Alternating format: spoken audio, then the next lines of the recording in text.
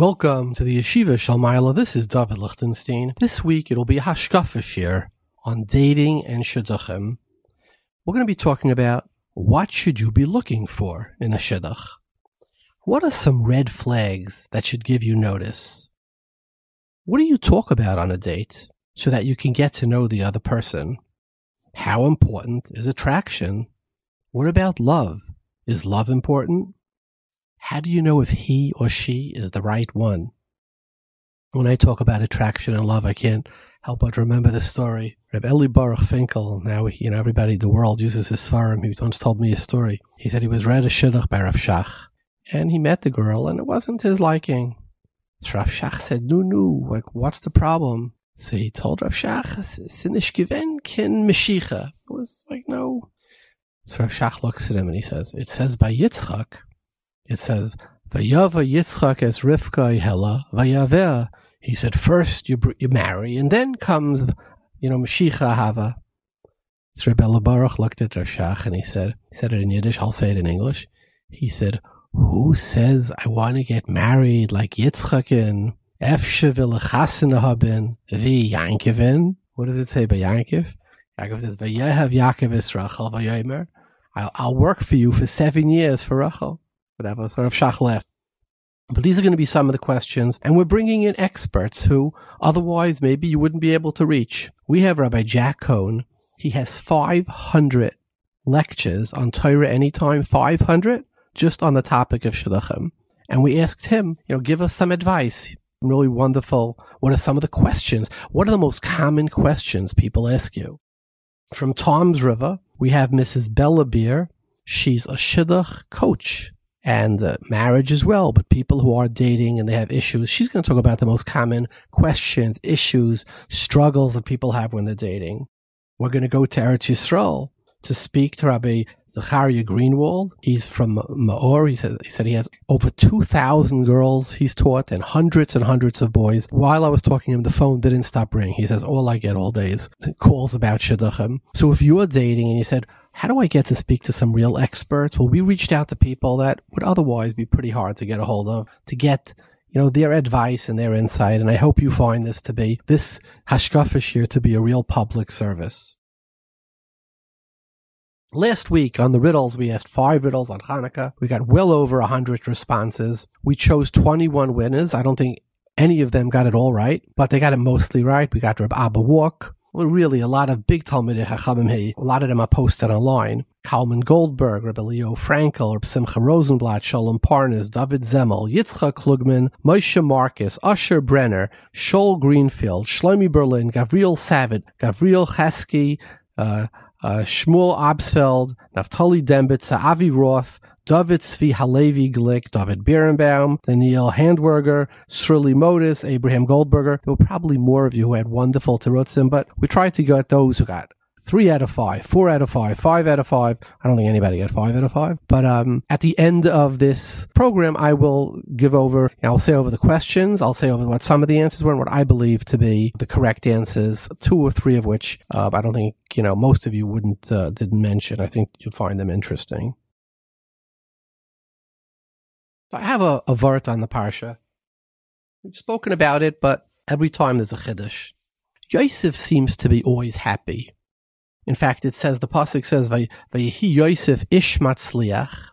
So the Medrash Rabbah says, ish kafuz. And if you look in the Pirushim, the Matnas Kun, etc., he was tzohal v'sameach. He was always a happy person. And I think the pshat is, happy people are usually successful. If a person is depressed and zerbrochen and zeklucked and zehakt, such a person's going to be successful. Maybe that's pshat in the Medrash. I don't know, but that's how the Medrash teaches. And I'll give you another proof. There are many rayas that Yosef was a happy person. It says Lamashal, they throw him into the dungeon there by Potiphar, right? After Ashes Potiphar. And it says one day, he makes him the head of the, again, he was made Matzliach, the head of the dungeon. It says one day, Vayar Oisam V'hinei Zayafim, he sees the Saramashkim and the Sarayfim, and he says, they look upset. And he says, Madua Penechem Royam Hayayim. I see your countenance today. It's different than it was yesterday. I ask you, did you ever see somebody who's depressed? they're in bed, they have a pillow over their head, or their blankets over their head, or they have headphones on. Do these people, are they like so aware and alert that they're looking at other people? Oh, I see your countenance today is a little bit changed. Yosef was on the top of his game. So here's my question. Yosef was the prince. He was the chosen son. V'Yisrael ohaves Yosef mikol banav. He's thrown into a pit. He's sold 3 times, according to Rashi. Then he ends up by Potiphera as a slave, from princehood to slavery. Then he gets framed. Then he goes into a prison again for a dozen years, right? And he's always happy. Like, explain that to me. Was he not aware? Yosef Hatzah, how did he always stay happy? I mean, the simplistic answer is he had a lot of emunah and betachin, but I want to go beyond that. So I want to share with you. This is from the Yunim Chadashim from Leibowitz. It says it well, but the Vart, it's almost a Pharisha Pasuk. What does he tell his brothers? Ani Yosef achichem, when he presents himself, Vayigash Elav Yehuda, I am Yosef, your brother. Asher mechartem oisi mitzrayma, you sold me. V'ata now, al tiyatzu, don't be upset. V'al yichara be'einechem, don't get ufgerek, ki mechartem, that you sold me. Why? Ki lemichya shlachani elikim. So now it changes from mechira to shlachani. And then he says again, Vayishlacheni elikim lefnechem, lasum lachem she'eris ba'aretz. He changes a word from mechira, sold, to sent. What does that mean? If you're sold, that means, or a slave, that means you're an object. You're a pound. You're a piece of flesh. You're a box. You're a chair get sold. Sent, to be a shliach, you need das. V'alacha, ma'atem l'daytchem, av shluchachem l'daytchem. Shlichus means there's an agreement here. There's a mission here. Shlichus is a mission, right? I wasn't sold. I wasn't sold down the river. I was sent on a mission. And you know what that means? It has like a tremendous difference. I said before, we had here a neighbor. He came for a number of months for some personal reason. He had to be with his family here and by us. The shliach from Vorozhin. And this is a Chabad shliach. A shliach, he was sent. He's telling me what's life like in Vorozhin. For years, they didn't have running water half the day. I mean, Vorozhin is 7 hours from Moscow by car. It's like mamish in the gulag, right? I call it the Olam HaTayu, right? He said that no staples. I mean, the closest kosher supermarket is 8 hours away by car. It's not like, you go to ShopRite, to Wesley Kosher, Face, whoever, your bingo, 8 hours away, right? If you want mandlin and lakshin in your soup, it's because your wife made them. If you want fresh bread, it's because she made it. Nobody drives the 8 hours, right? Many people cook on coal. There's dirt roads. The people in Vorozhin make $10 a day. And these are the mispalim. And I'm listening to this, and I just looked at him and I said, like, if I was sent there, like, I don't know, after 2 weeks, I'd be just swallowing bottles of Prozac. Like, how do you survive there? And he looks at me, he says, survive? What do you mean survive? I was sent here. This is my shlichus. He says, do you know how many souls you could save over here? Do you know how many souls I've saved over here? Actually, this Shabbos, there's a girl that he mamish brought from Afela La'iro, staying by El Shabbos, he introduced, and she's coming to us this Shabbos. But he says, I wasn't sent. This wasn't like some punishment. I was sent here. There could be no bigger honor. I bought for me and my wife. We bought kvarim over here. This young fellow says to me. That's the difference, the power of being sold or being sent. Don't be upset. Shlachani elikim lefnechem. For great reasons, I'm going to save the world. I was sent here for a real purpose. Now, why is this relevant to me and to you? We believe, the Mishnah says in Echadim Aminis, everybody's chayiv kol adam loimer chayiv. Bishvili nivra olam. Why are you chayiv to say that? It's a nice thing to say, but chayiv means it's essential. It's part of your makeup. It's telling you, you are one of a kind, and you have a mission. If the world was created for me to do something on this world, right? Like the tzaddikim say, the day you were created, that's how they teach this Mishnah, is the day the Rebbeinu Shalom said, There's something in the world that only you can fix. Right? Every one of us. So what does that mean? Each one of us has a shlichus. And we're given in the shlichus everything that we need to be successful. You know, Rabbeinu Bechaya in Kiseitze on the Pasuk Vasisa Maika, he says, before a person is sent down to this world, he says, Kol hanivroim kulam nivru becheftzam ubertzainam. The Rebbeinu Shalom takes you and he says, listen, here's your mission. If you want it, we don't force people on missions. These are volunteer missions. It's yours. And if you don't have to do it.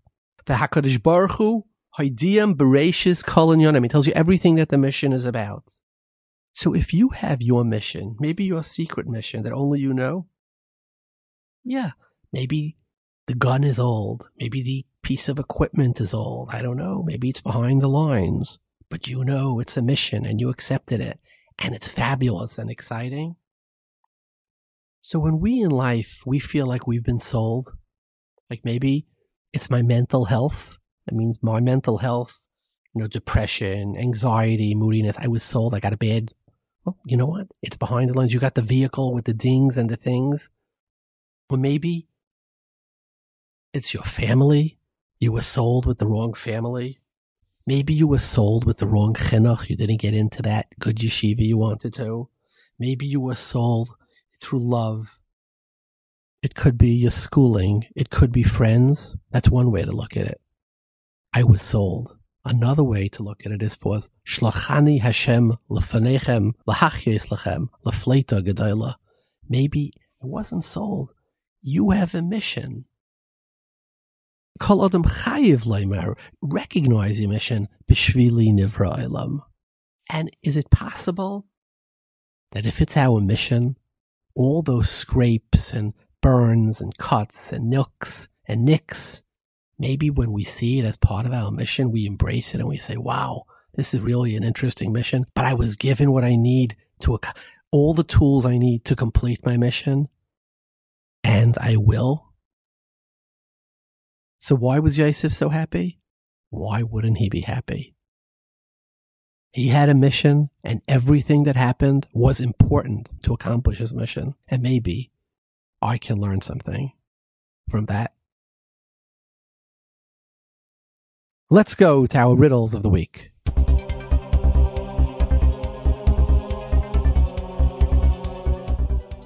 Vayikues mikneim vesruchusham asher rachashu beretz Canaan vayavu Mitzrayma Yaakov v'chalzari. What does Rashi say? Asher rachashu beretz Canaan. But all the money that he made in Padan Aram, he gave to Esav to buy his plot in the Ma'aras HaMachpelah.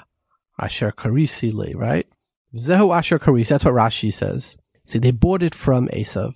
Problem is, the Gemara in Baba Basra of Kuf Amid Beis and the Shulchan Aruch Yeridea Shin Samech Vav Aleph and in Choshen Mishpat Reish Yud Zayin Zayin Paskin, that if somebody's moicher kivrei boin b'nei mishpacha v'koiver noisei bal korchei shalekeach, they could demand, say, look, we're giving you back the money. We want to have the plot back. It's a gnai for us that our father shouldn't be buried over there. So the question is, Ma'ahayel Yaakov, with the Mechira that Esav sold in the Chelik Maras HaMachpelah, Lahalacha, they could force Esav's Yarshim, could force them to give them back the kaver to bury Esav there. Basita Ufgita and Lahalacha. That's what our first riddle is.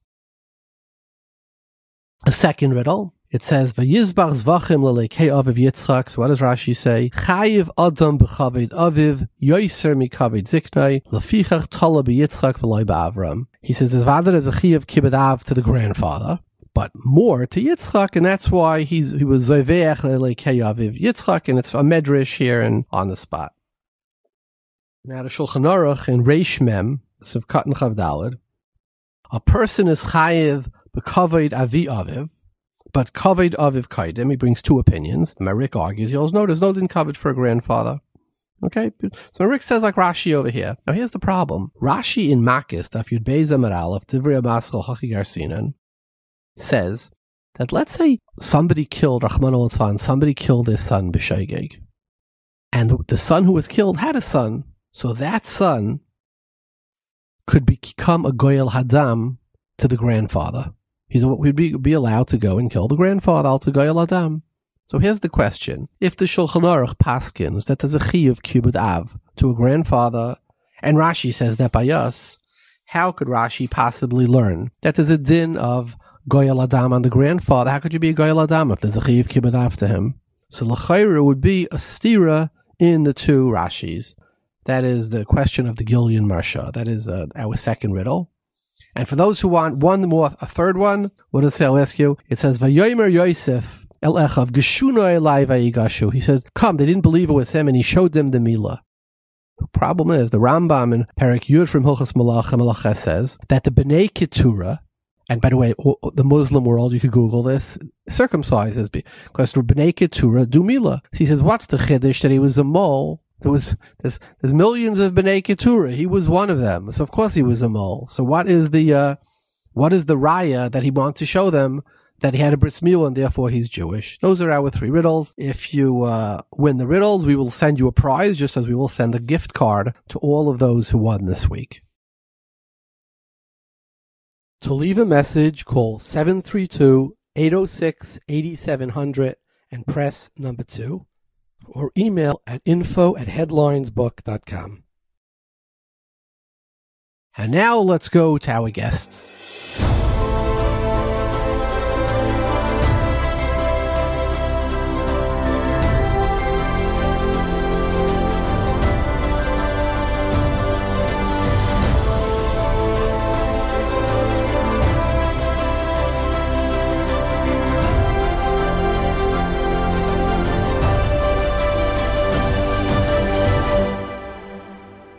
Joining us from Flatbush is Rabbi Dr. Jack Cohen, has just the most amazing resume. He's a member of the Syrian community. He was born in Cairo, and his father learned in Cairo by Rabbi Vadia, Zechariah Levracha, while he was the Rav Rashi of Cairo. Then Rabbi Cohen came to, as a Bacha, learned by Rabbi Avigdor Miller for many years. He was 14 years in Chaim Berlin and BMG. Then he became an orthopedic surgeon. He worked half a day, he learned half a day. He was a Maggid Shir in Eshat Pur, Eshat Torah, or Samech. He has 500 classes on dating on Torah Anytime. So he is sort of the expert on dating. Welcome, Rabbi Cohen.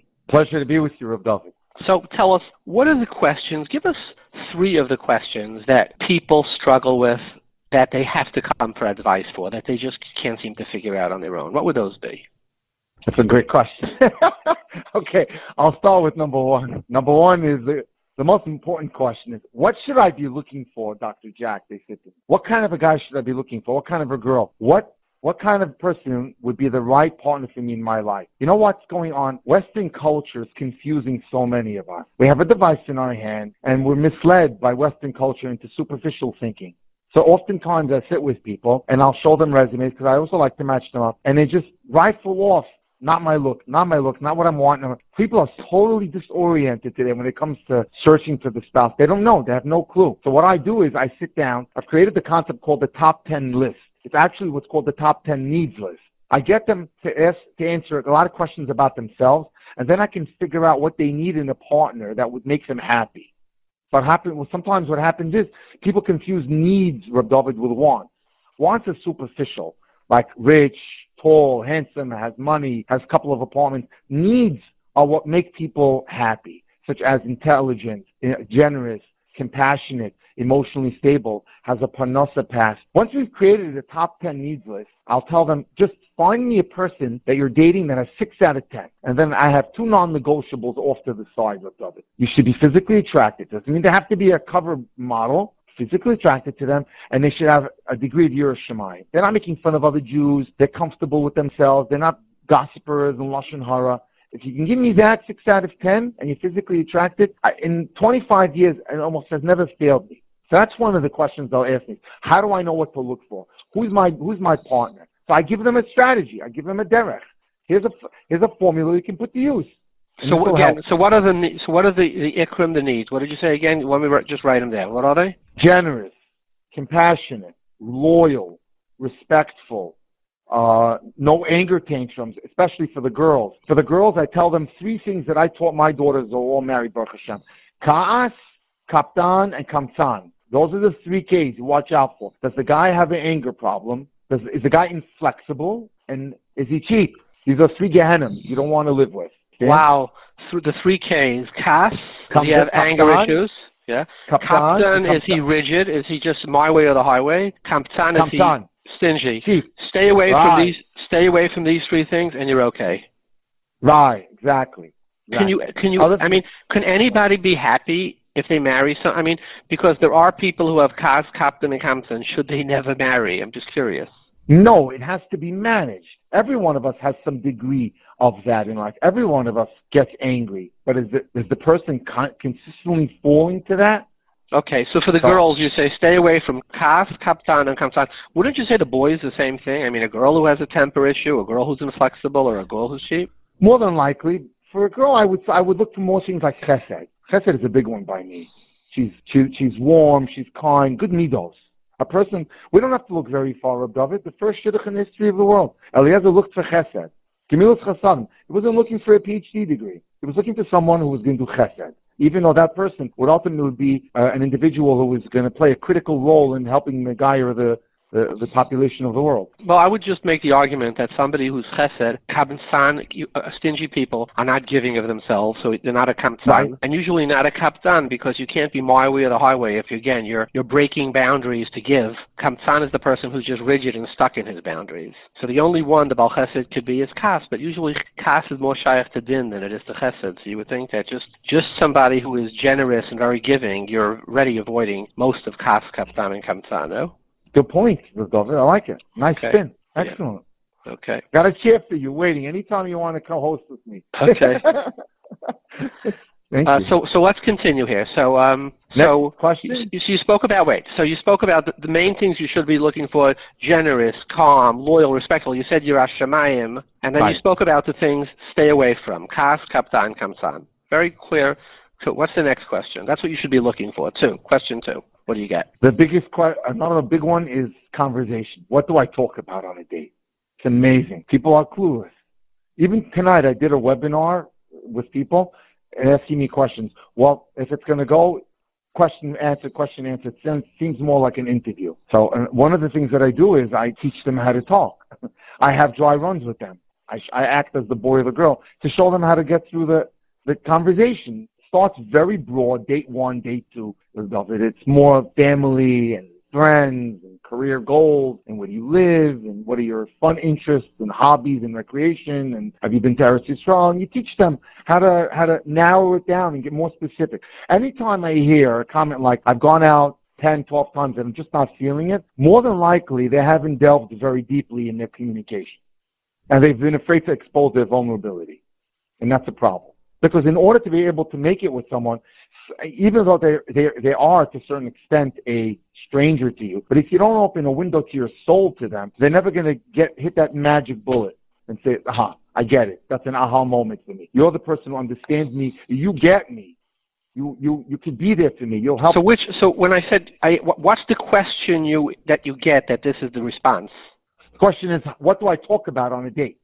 Is that really one of the most common questions? What to talk about? How interesting. Yeah, absolutely. You have no idea. I was with Ari Lichtenstein. Listen to this. I'm going to tell you a story. Last year on a show, and Ari, and it was about broken engagement. So one of the girls who was listening in came in to see me as a private client, and I asked her lots of questions. She put together a PDF of 100 questions for dating. I kid you not, it has been requested close to 6,000 times in the last year. That's how many people wanted it. Anytime I cite it about a PDF, that I have a PDF that I put together on dating questions, Doc, I want it. WhatsApp to me, email it to me. You can't believe how many times I've been asked to forward this document. Like what type of questions? Excellent. Okay, you ready? Here we go. Questions like, what are some of the things about yourself that you're proud of? What does it mean for you to be Jewish in 2021? What are your goals in life? What would you like to accomplish in the next 5 years? What makes you happy in life? How have you grown or changed in the past 5 years? What are you currently doing to maintain your Yiddishkeit, your spiritual growth? What's a challenge you faced in life? How have you dealt with it? Who are your friends and how long do you know them for? What career field have you decided to enter? What made you choose that? Do you enjoy your job? Do you enjoy where you live? What school do you attend? Do you daven in the minyan? What's your best quality? How do you deal with an adverse challenge in your life? Do you find yourself getting angry often? When you're feeling down, what do you do to raise yourself up? If you're going through a difficult situation, who do you turn to for advice? This is critical because that tells them if you have a mentor, you have a Rebbe. To me, that's critical that a guy should have a Rebbe. Girls, I tell all the time, make sure that the guy has someone that he can look to for questions or guidance. Ravik Demil used to tell us that a new couple should have a Rebbe, at least a dating or Shalom Bayis mentor for at least 36 months post-marriage. Because when things come up, there'll be someone to run to. I'll give you an example. A girl comes to me from the 5 towns, and she's married 5 months, and she was going out, she has dated a guy who was in the mirror. He was used to 3 hours done. He came back and he was learning Stark, but that went to 2 hours, to an hour and a half, to an hour, to a half an hour, to the point where he was davening in B'nai bedroom. Understand? And she thought I would tell her to get divorced. So I said to her, where do you live? She tells me the 5 towns. I said, go talk to his Rebbe. And she says, okay, I'll do that. He saved the marriage. It's very important to have a Rebbe in the life. Do you enjoy Kiruv? How would you like your Shabbos table in the future? Would you like to have guests? Would you not like to have guests? When you're starting to ask questions like this, you're probing now into the kishkes of individuals. You get to understand what makes them tick, Reb David. And that's important. So being able to ask solid, good questions will help navigate your path tremendously. And that's the makings, that's the artillery, the assembly of a great relationship, of great dating.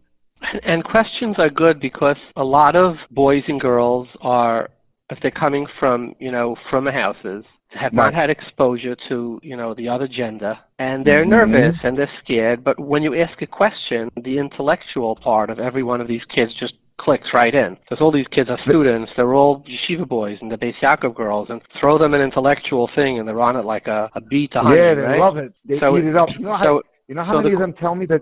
Go ahead, you go. Sorry. No, something. So the question just breaks the ice of the the clumsiness of how to deal with what's a totally new situation.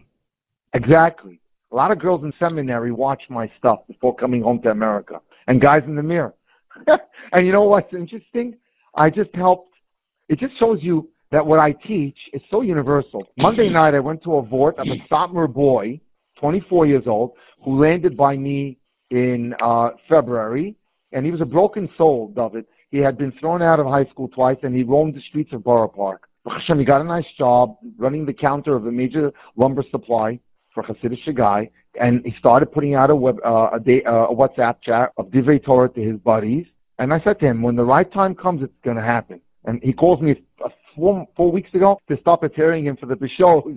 I prepared him for the Bishos. He did 5 of them. He got married. He got engaged. Boom. And the following night was a Syrian girl who had some issues dating off the derech, guys, whatever, out of our, not in our religion. And I worked with her a little bit. Baruch Hashem, she married someone who's related to the former chief rabbi of Syria. So it works. It works, thank God. That's fabulous. Give me another question that people struggle with. Here's a great question. How do I know if the person that I'm dating is the right one for me? That's another one that I get a lot of. And for that, I've created a formula called the PAIR formula. P as in Peter, A as in Apple, I as in Irving, and R as in Robert. And I'll explain it. P, physical attraction. Are you physically attracted to the person? That's important. And not infatuated, attracted. And so physical attraction, I explain, is not something that has to happen right away. It could take over 5-6 dates. But communication helps build physical attraction. A is 3 things. Admiration. Is there something in an individual that you're dating that you look up to? A quality that you've not seen in anyone else that you admire. He's a stark learner. She's very dependable. She's very reliable. He's trustworthy. He's responsible. He's confident. Something that really appeals to you. That's admiration. Also, acceptance. Can you accept him or her for who they are, knowing that no human being in the world is perfect? We all have faults, and we're fallible in some extent. Can you get beyond an issue that they had in adolescence, or medical complications, something like that? And last thing is affection. Do you feel the degree of affection for that person? Are you happy to be with them? Do you feel a genuine friendship? Wait. Go slowly. So the first one was physical attraction, right? Right. And what was the second one? A, admiration. Do you admire something in that person, a quality that you've not seen in someone else? And also A is acceptance. Can you accept them for who they are, even though they may have something in their background or history? They're not exactly positive, because knowing no one is perfect. Okay. And affection. Do you feel a sense of closeness?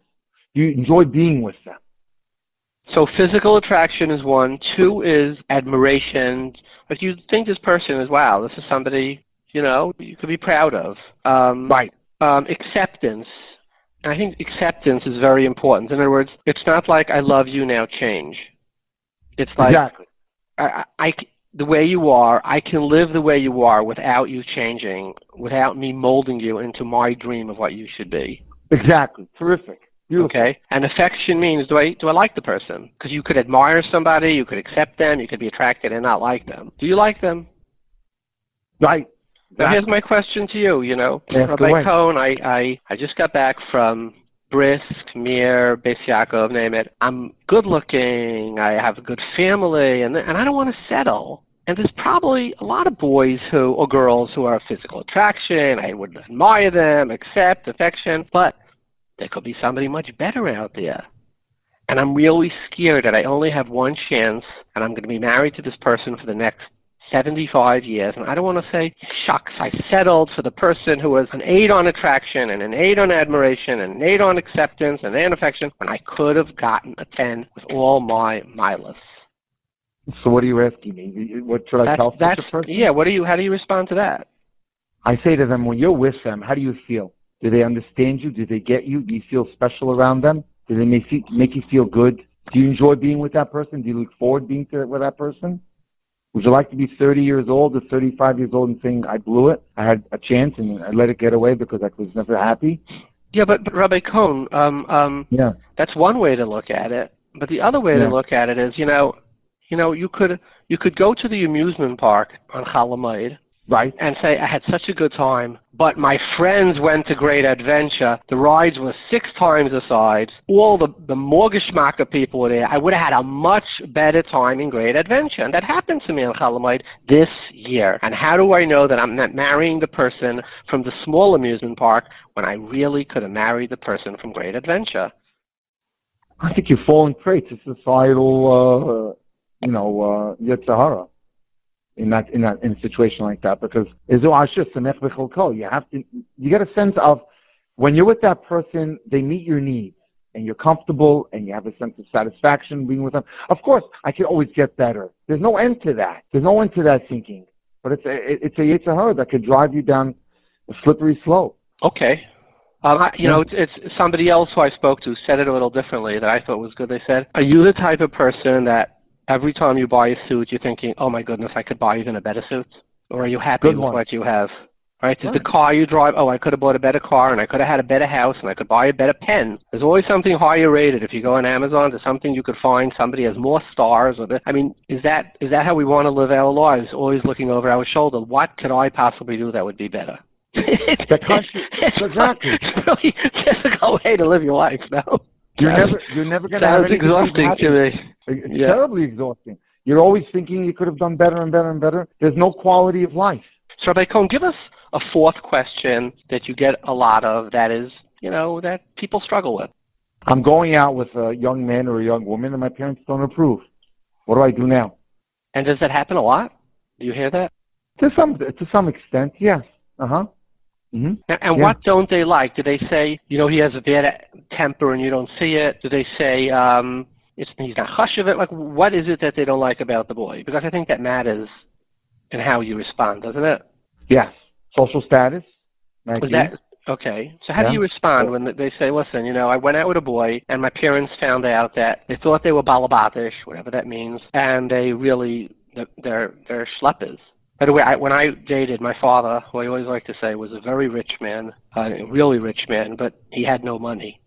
And I kid you not, I got no's, and I remember once somebody told me that, they said they don't want to go out with schleppers. Okay, so you're going out, you like the boy or you like the girl, and then your parents come back and say, oh my goodness, this is terrible. This is going to be very embarrassing for the family. What do you do? In a case like that? Yeah. You have to analyze, you have to ask them, do you enjoy their company? Do you see great needles in the individual? He really likes the other side. But now the parents have become an issue. Your question. Oh, okay. Here, I have a case like that. Listen to this. Top shliach in Chabad, son, is dating the girl of a shliach, daughter of a shliach in Florida. They were dating under the radar. and the parents were not so happy about it, the boy's parents. They got the older brother to call me, and this happened just most recently, and asked me what my thoughts were.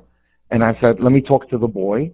And the boy really liked her, great values. There was word out on the street that she was anorexic, and also they weren't happy about the fact that there was like the divorce was a little messy on the girl's mother's side. Anyway, when I got to know the guy, he was a wonderful boy, and then I said I want to meet the girl. The girl wasn't anorexic. I did my due diligence. She was becoming a nurse. She was cooking all the food for all the guests that the father was bringing home. I sat down with the parents in a Zoom cross country and said, I have checked this girl out. She has amazing middos. She's great. She's going to make your son very, very happy, and it should go forward. Baruch Hashem, they approved of it. I think push come to shove, if the quality is there, but they don't like the social status, tough luck. Well, wait. So let's talk about that, because I think this is something that happens a lot. Yeah.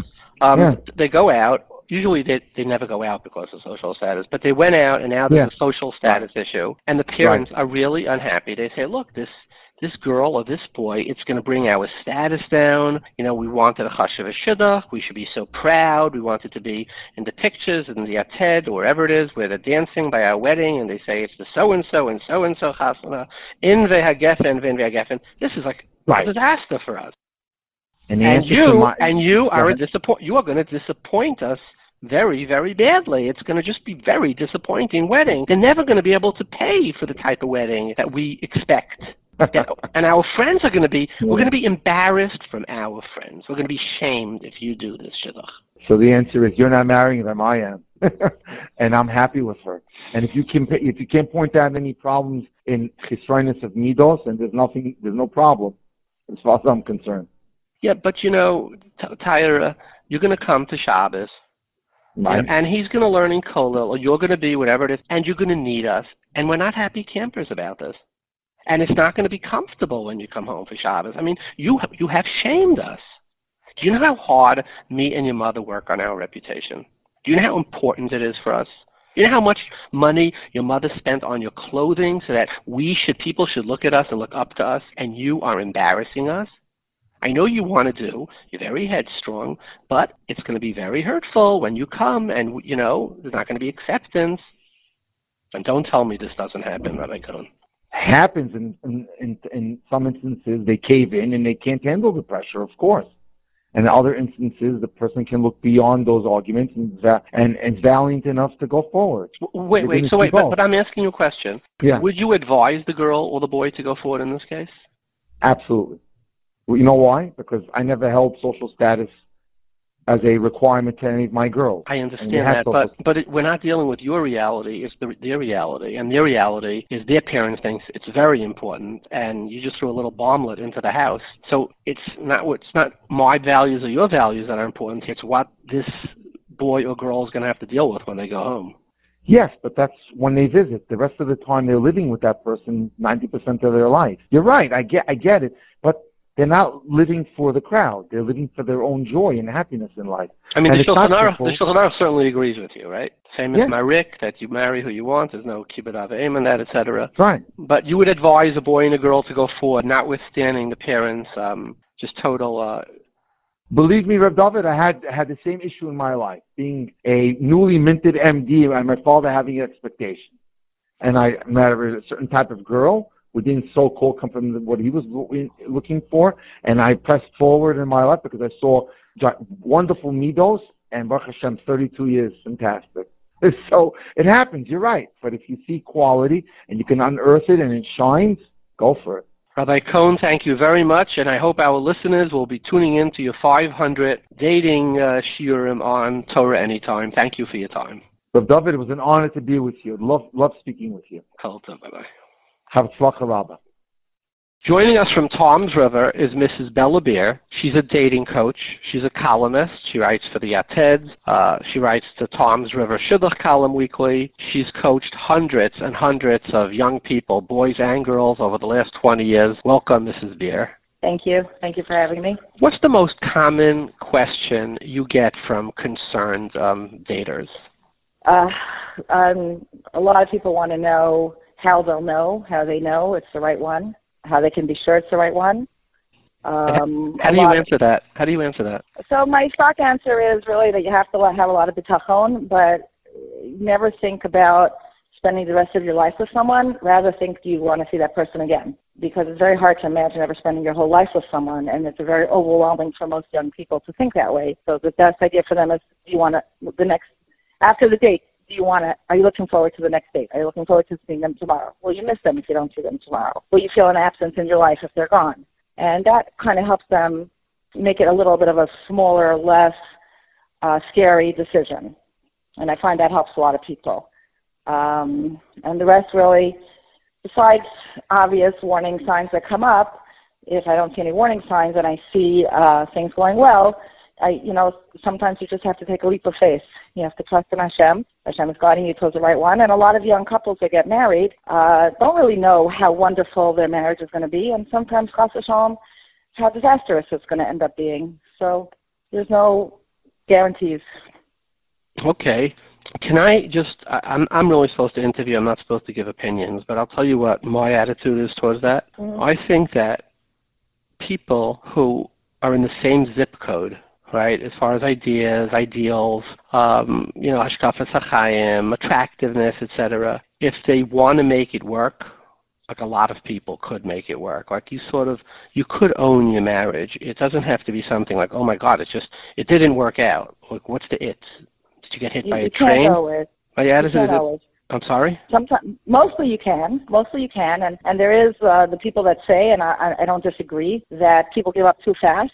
And like the one thing, our young generation expects perfection. They want everything immediate. And if things are not wonderful from day one, they get frustrated, and there are marriages that break up that probably shouldn't have. But there are sometimes deep-rooted flaws in another person that come out after marriage that cannot be fixed.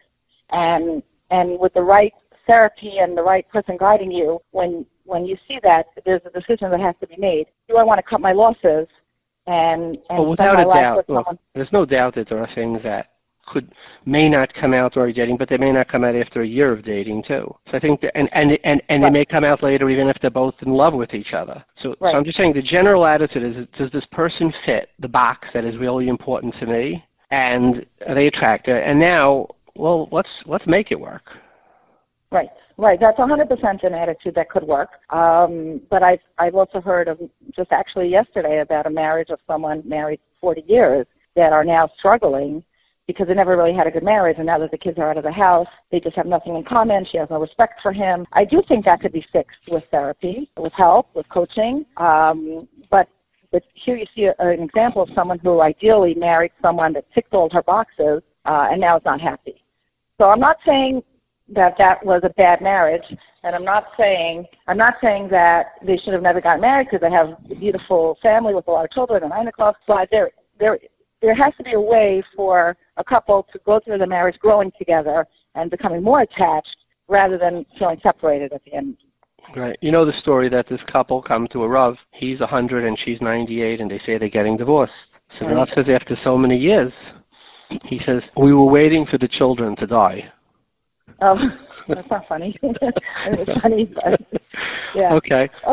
Exactly. What red flags do you tell people, like when people come to you, say, wait, this is not good?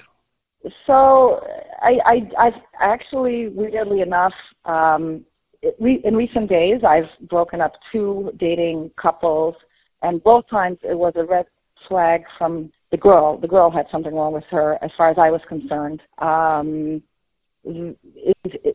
It's hard to answer that question because there's not one specific thing, but when you go through a story and you hear, okay, I'll just give you a quick example. This boy and girl were dating. They dated 9 times or 10 times, and the girl started playing hot and cold, and she was working with a coach, and the coach didn't even have legitimate answers as to what was going on. And after a while, I told the boy's parents, I just think she's playing with him. I don't think she's ever going to commit to being able to marry him, and he's getting more and more emotionally involved, and I think, you have to cut it now. And they did, and it was really very good at the end that they did that. So that would be one warning sign. And as far as girls are concerned, I'm sure they learn in school a lot of things to look for in a boy that would be something that turns them off. I think sometimes boys just are stupid on dates. I'm sorry to say that. Like they try to show bravado, and so sometimes that backfires. Doesn't necessarily mean they're not going to be good husband material. So I do think it's important to get to know the person, and if there is an issue that bothers you, to discuss it. It's very important to have discussion about, you see that the boy is very bossy when you go out, and, find out, like, are you always this bossy? Do you always talk rudely to people? Are you just trying to be cool now so that I should think you're cool? Like, what's the deal here? And you usually could break it down, because it's not usually, sometimes it's covering, like, really bad things, but very often it's just the behavior of kids, because they're kids. Well, here's a question. Where do you say, this is really something that it should be a stop sign, and it's not, it could go away, or it's a nothing? Because I heard this from a divorce lawyer, actually. He said, every couple who comes to me, or every woman or every man, will say that during dating they saw it, but they just minimized it. It's a very powerful statement. He says every couple said they saw it beforehand, but they minimized it. I thought that was very powerful. So where do you say, hey, don't accept excuses, and if you see this, you could assume that it's really going to be a problem?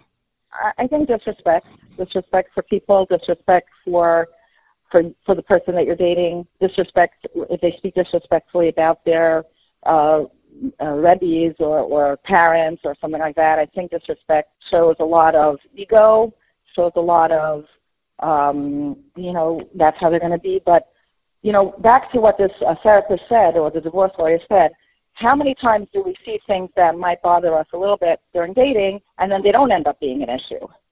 So you have to look at the reverse side as well. Not just because the boy said, I'm the smartest in my class, and you think that's egotistical, do we say to the boy, come home and take to the shops, and, he's very egotistical, I don't want to go out with him, I'm not going to marry him. There is a fine line between real issues and boys just saying things and girls thinking that they're issues. And I think we have a shidduch price based on the fact that a lot of boys and girls are saying no to shidduchim for the wrong reason. They're not getting the right hadracha, and because they're not getting the right hadracha, they're either continuing on when they shouldn't or breaking up when they shouldn't.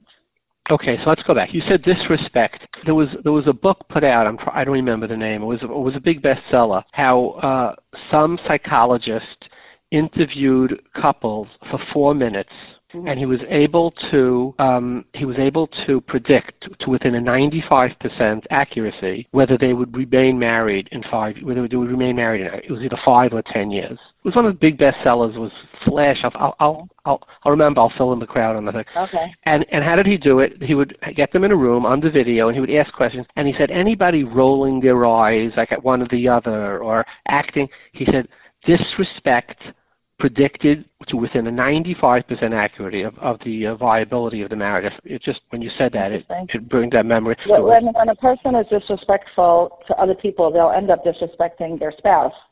When you disrespect your spouse, it's not just bad feelings. It means that your whole marriage is not equal. It means that you're no longer coming in as partners.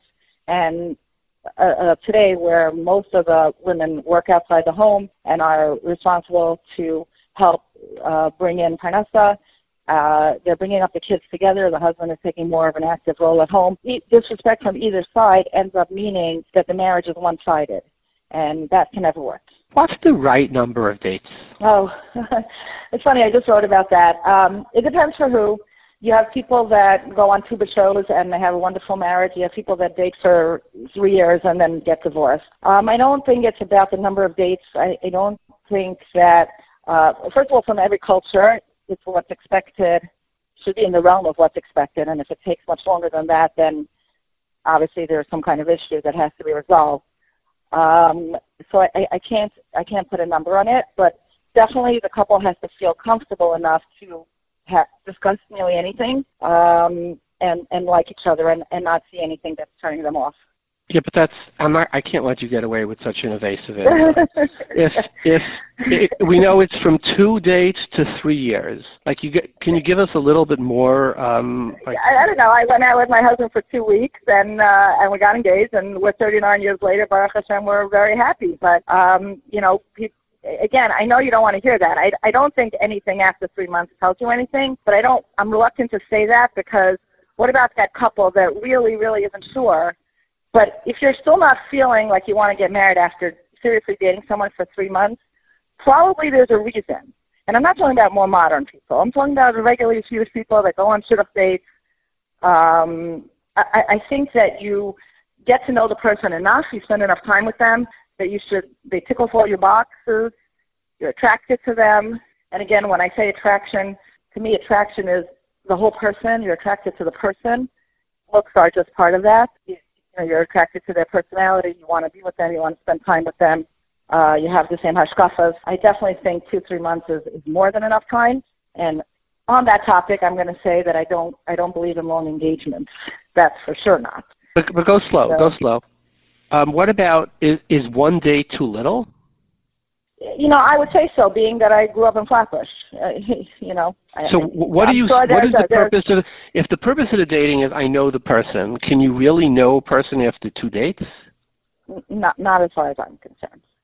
But again, a lot of couples don't really know each other till after they're married. And it's not because they didn't date long enough, but there's just a certain extent you can know someone before you're cohabitating with them and see them 24/7. Until then, you're not going to know a lot about them. And that's why when I started off the conversation was about really having bitachon in Hashem, that He's leading you in the right direction, going with your heart, not always with your mind. What is the right number of dates in your opinion? You said 2 is notwithstanding the show. You said 3 months you felt was too long. So what should you be doing during these dates? At which point you say, okay, I checked the boxes, now I'm ready to move on. Okay, so every date has to. You have to move. In other words, every date has to be a growth from the date before. When you've reached the point where the dates are just the dates and you're not getting to know the person more, then stop dating. Then either you're now ready to get married or you're not ready to get married. Spending more time with them is not going to help you. So on the average, I'm going to tell you it's about a month. And again, some people date twice a week and some people have more time and date 3 times a week and some people date once a week. So again, but usually a month or 2 months should be enough. There are exceptions, and that's why I don't really want to put down a number and then get feedback from people. How could you say that when you know that if I hadn't dated my husband for another 2 weeks, I wouldn't have been able to marry him? You're right, and that's why it's a little bit. But on the average, I would say 6 weeks. Between a month and 2 months, usually. And your point is very, very powerful point where the dates are growing.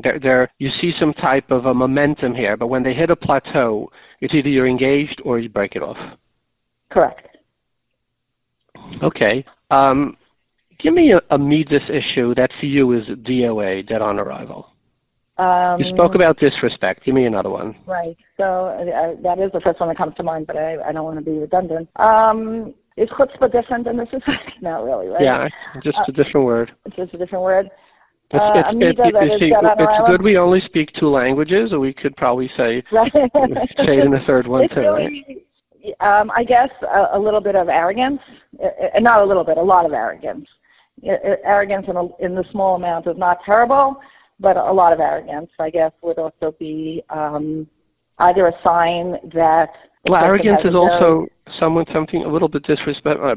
An arrogant person is sort of disrespectful to everybody less than him, right? Well, an arrogant, right? But I think arrogance also sometimes. What about hiding rigidity? Worse things.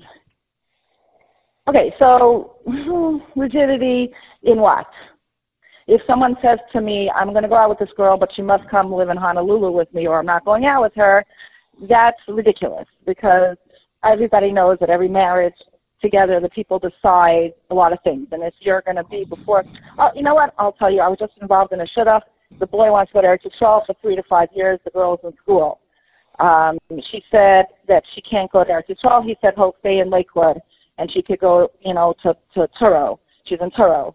And she said, no, she's not traveling to Truro either, so she's not going to live in Lakewood either. So she wants a learning boy. She wants someone who's going to learn. So I said, not without saying yeshivas, but, this boy's a very serious learner. He's either Eretz Yisrael or Lakewood. There's nothing else for him. And I really told the boy's parents, listen, it doesn't bother me so much that he's not going to get the yeshiva he wants as much as that she's not even willing to compromise before they walked out. Before they go out on a date, she's already saying, I want a learning boy, he has to learn Tarvadas, which is nothing wrong with Tarvadas, but that's not who this boy is. So, yeah, so that does bother me, and I did not recommend to the parents to continue on with the shidduch. What's another question you get a lot of? A lot of people come to me for guidance about what is a good reason to say yes or no to a shidduch. It's not the same answer I gave before. I said, how will they know that they should get engaged? But I get a lot of people before they even start dating, like helping me. I help them sorting through resumes, and I help them pick who's the right person to go out with, which I think is a very needed niche. A lot of boys come from backgrounds that either were more Hasidish, and so the parents are not familiar with the shidduch process, or sometimes they're more modern and they're not familiar, or sometimes, whatever reason, they'll come to me and ask me to help them to pick who they're going out with. And I really, when I do that, I really try to assess the person I'm helping and see what they need, and so that it doesn't come to where you hear all these stories of people saying no to a shidduch for what I would consider ridiculous reasons. So I think that's where I help a lot of people, and I think that I get a lot of that question. So how do you answer it? Hi, my name is David. I'm coming to you. I'm back from Eretz Yisrael, and I got 20 resumes. What would you tell me? Okay. So first I sit with David and meet him for a while and find out what he's about and what he's looking for and what he needs. And then I actually take his resumes and start doing my investigation for him, like as if I was his mother. And then I will recommend to either him or his family or whoever's dealing with his shidduchim. I have a client that will not say yes to a shidduch until I look into it. Good. So what's your criteria? So now you have your 20 or 30 resumes.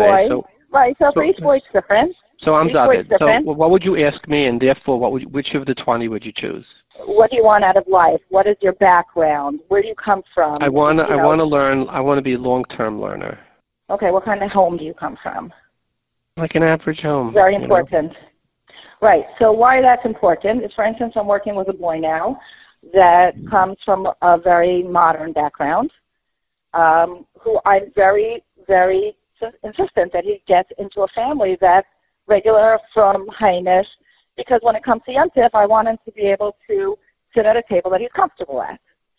Now, you're going to say, so why is someone from a regular from Hainish home going to take a boy who comes from a more modern background? Because he's an excellent boy, and because he has a lot to offer. And so someone will accept that, and he does get a lot of yeses from regular home. But if I hear that the parents are modern Orthodox, or the parents are divorced, and again, not that they're divorced, but there's not like a family structure. I want a family structure for him, so that's important for him. I have another boy that I'm working with that it's not as important for him. It's more important that the girl be someone who's very loving and understanding, because he's gone through emotional upheaval in his life. So again, I can't really tell you one specific thing that's going to answer that for everyone. Everybody needs different things, and that's why we have different types of girls out there. I think you did answer it. You said that, you look before you go out, right? You look at the structure of the boy's life and the girl's life and see, do they work together? Do the two structures work together? And then if they do, then if the boy and the girl like each other, they'll be marrying into environments that work for them. But let's first start and look at the overall structure. That's pretty much what you said, right? Right. Okay. And in one shidduch, you can't survive without money. In another shidduch, money is not necessary. In one shidduch, looks are very important. In another shidduch, they're not as important. Other things are more important. So again, it's really working individually with people. Okay. What happens? You went to Beis Yaakov, right? And they used to tell all the boys and the girls that Vayava Yitzchak es Rivka Hela Vayava. You get married and then you fall in love. Interestingly, by Yaakov, it says the other way around. He fell in love, then he got married. Right? Which method do you ascribe to, and what do you tell people about physical attraction? So, in love is a very loose term. It means different things to different people. And the in love that you think you're in before you're married has nothing to do with the in love that you're in after you're married. And what do I mean by that? When you meet a person, again, it's a lot about getting along and attraction, both physical and emotional attraction. Even a boy in yeshiva, he'll meet another boy. With one boy, he clicks and he's a friend, and with another boy, they just have nothing to talk about. So similarly, when you date, a boy and a girl go out, they have to have a lot to talk about. They have to enjoy each other's company. They have to be on the same page in a lot of areas. But who they become after they're married, it's because of who they married. So a boy and a girl get married to each other, they end up being one type of couple that they became together, as opposed to if that boy would have married someone else, he would end up being a different person. And when you're married to that person, you're the couple, and you, Mitzvah Hashem, have children, and you bring up the children together, and you're on the same page, and you build a family, and you build a life, and you're out in the community, and you become who you are together, you love that person so much because you're so appreciative of who they are and who they became, and sometimes you're even in awe of this person. Like, I married this little snooky 23-year-old because he made me laugh, but look what a big topic I ended up marrying. Look what a tremendous person I ended up marrying. So a little bit, you think you're in love, hopefully, before you get married, but you really love each other much more as you grow together. And what about physical attraction? When somebody says, look, this person is amazing, you do think so. Explain it. Because there are those that will disagree with you. I know. Most people disagree with me on a lot of things. It doesn't bother me. Physical attraction is important, and anybody who tells you it isn't is not going to end up having as happy a marriage as someone who understands the importance of it. You need to, your face needs to light up when your spouse walks into the room. You still, it doesn't matter how many years you're married, you still want to be happy when after shul your husband walks out of shul and you see him amongst all the other men and like, that's my husband. And physical attraction is part of that. Mrs. Beer, this was fabulous. Thank you very much for your time. And if somebody wants to reach you, how would they? BellaBeer180@gmail.com. BellaBeer180@gmail.com. Yes. Thank you very much for your time. And I'm very responsive. Thank you very much for your time, Mrs. Beer. Thank you very much. Okay. Bye-bye. Joining us from Yerushalayim is Rabbi Zachariah Greenwald. He's the Menahel of Meor Seminary.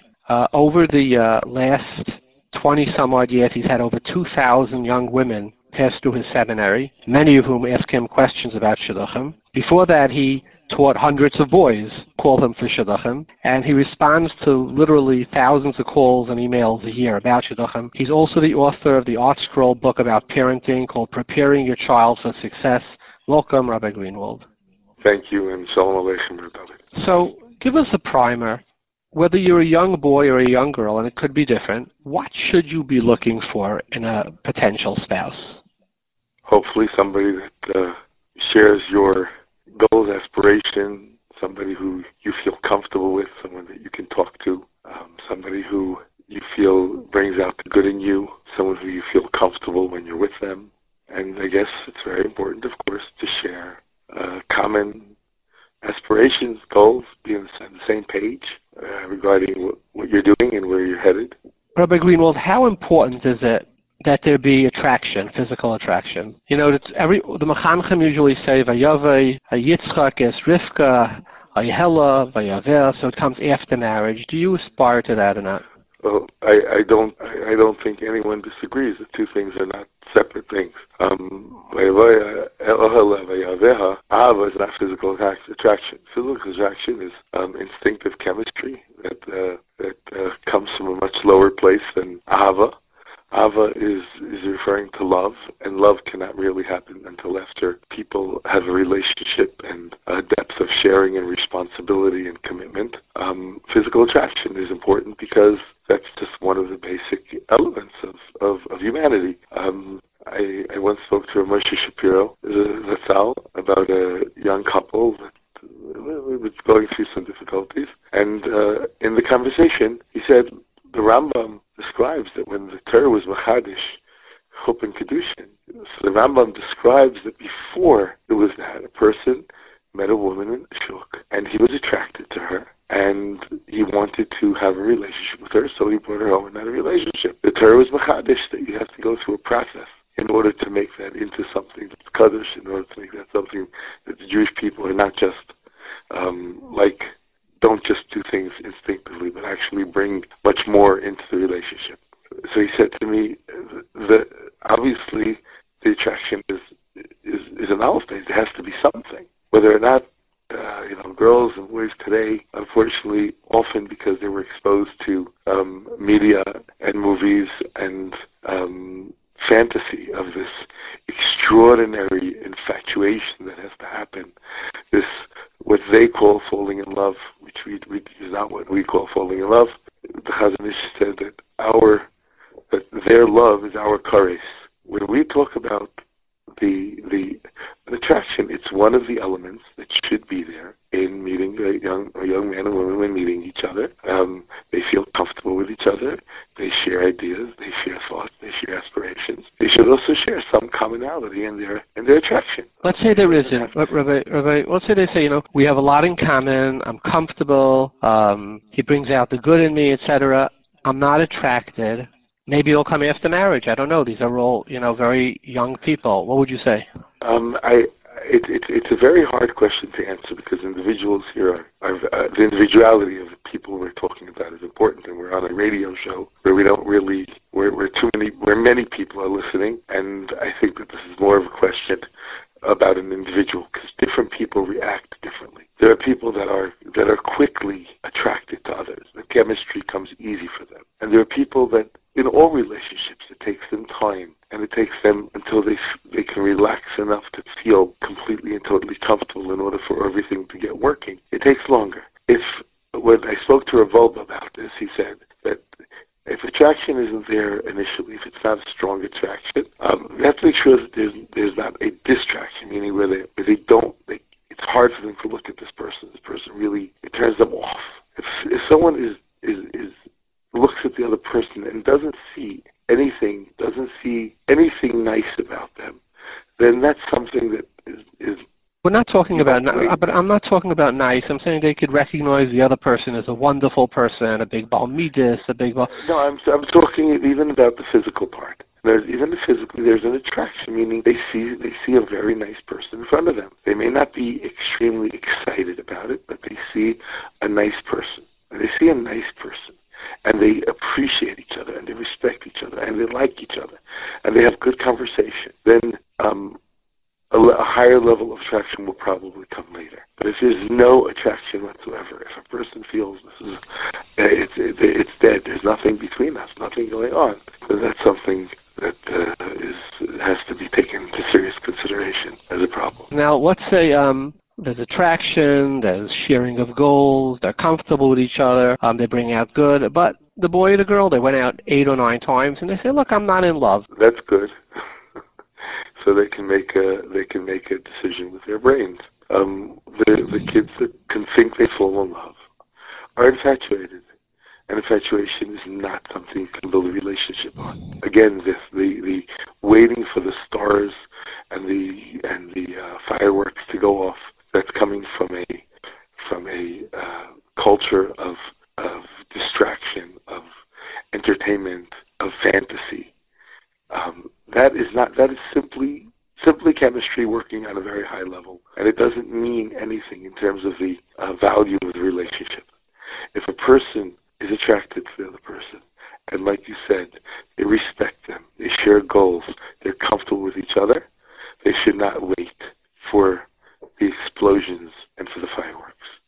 It may only come later. It may not come till after they're married for some time. It doesn't make a difference. It's not necessary. Relationships are not built on infatuation. Relationships are built on commitment, and commitment is made when there's reasonable basis for that commitment.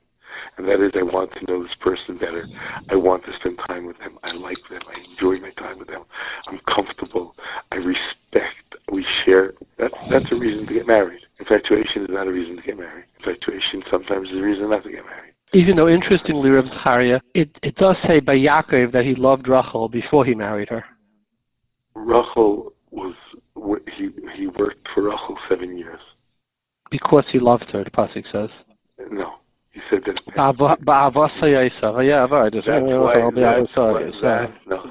No.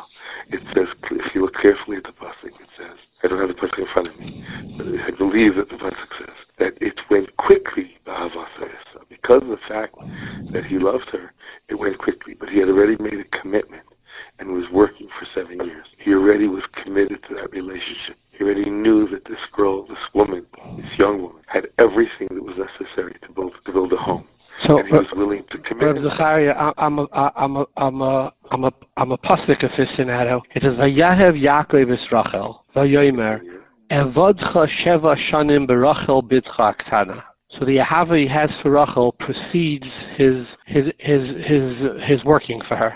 He's willing to make a commitment, meaning he's committed to Rachel he already knows enough about her that he's committed to her. He's willing to work 7 years for her. That's commitment. That's not just infatuation. To apply the superficial infatuation of what they call love, what we do not call love. The Torah never called that love.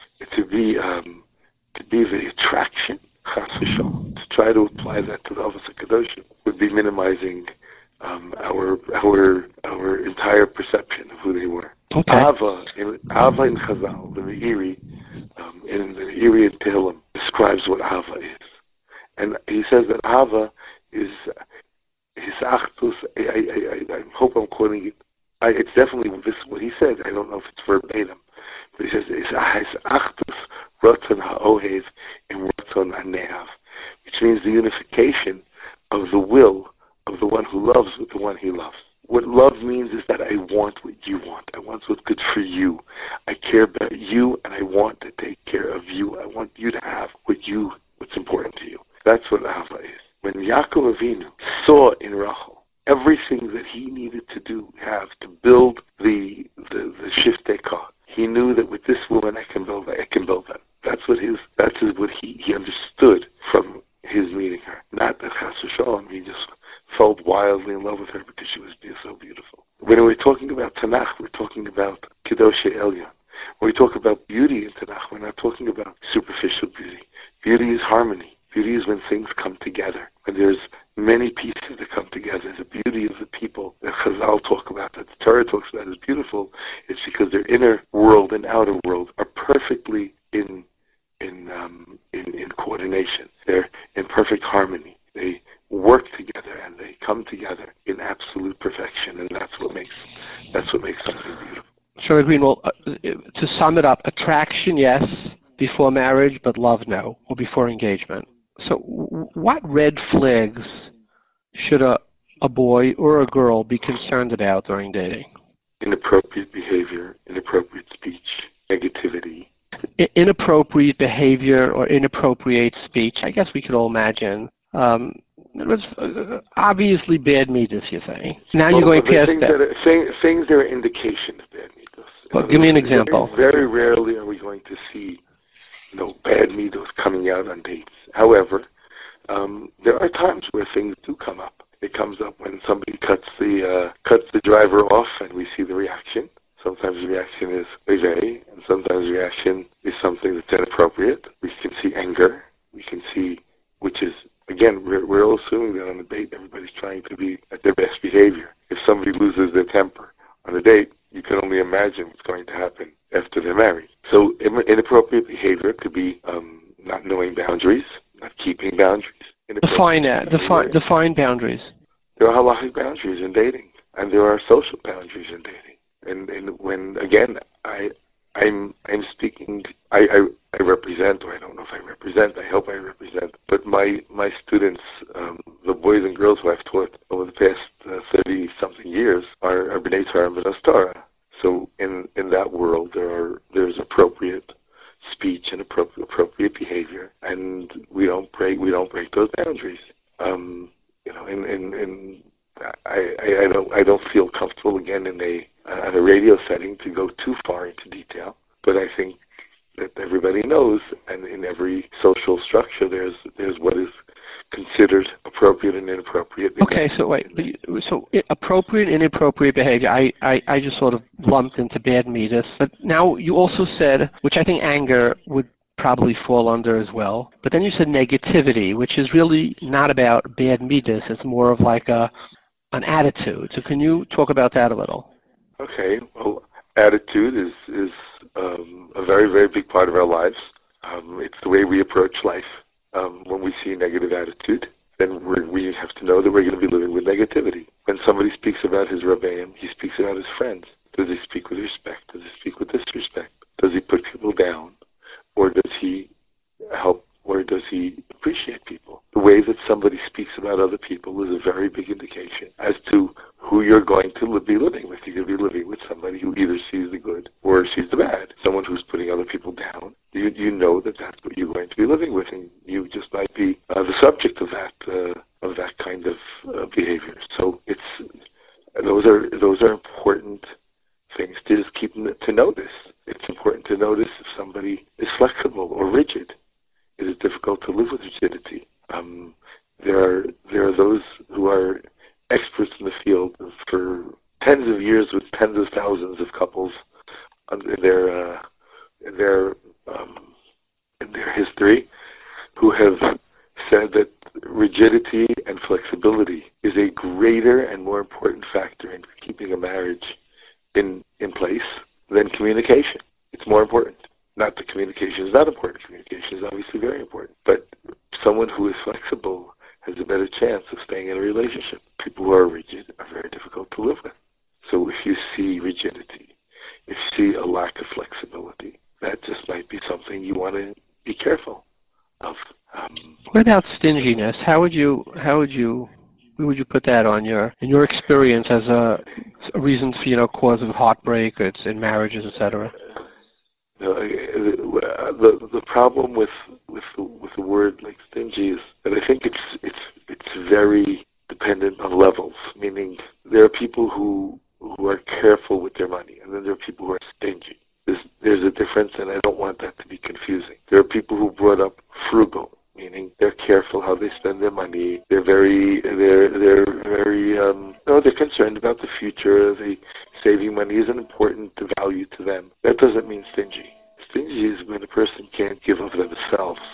Not only can't they give of their money or their property, they can't give of themselves, and that's something that is to be concerned about.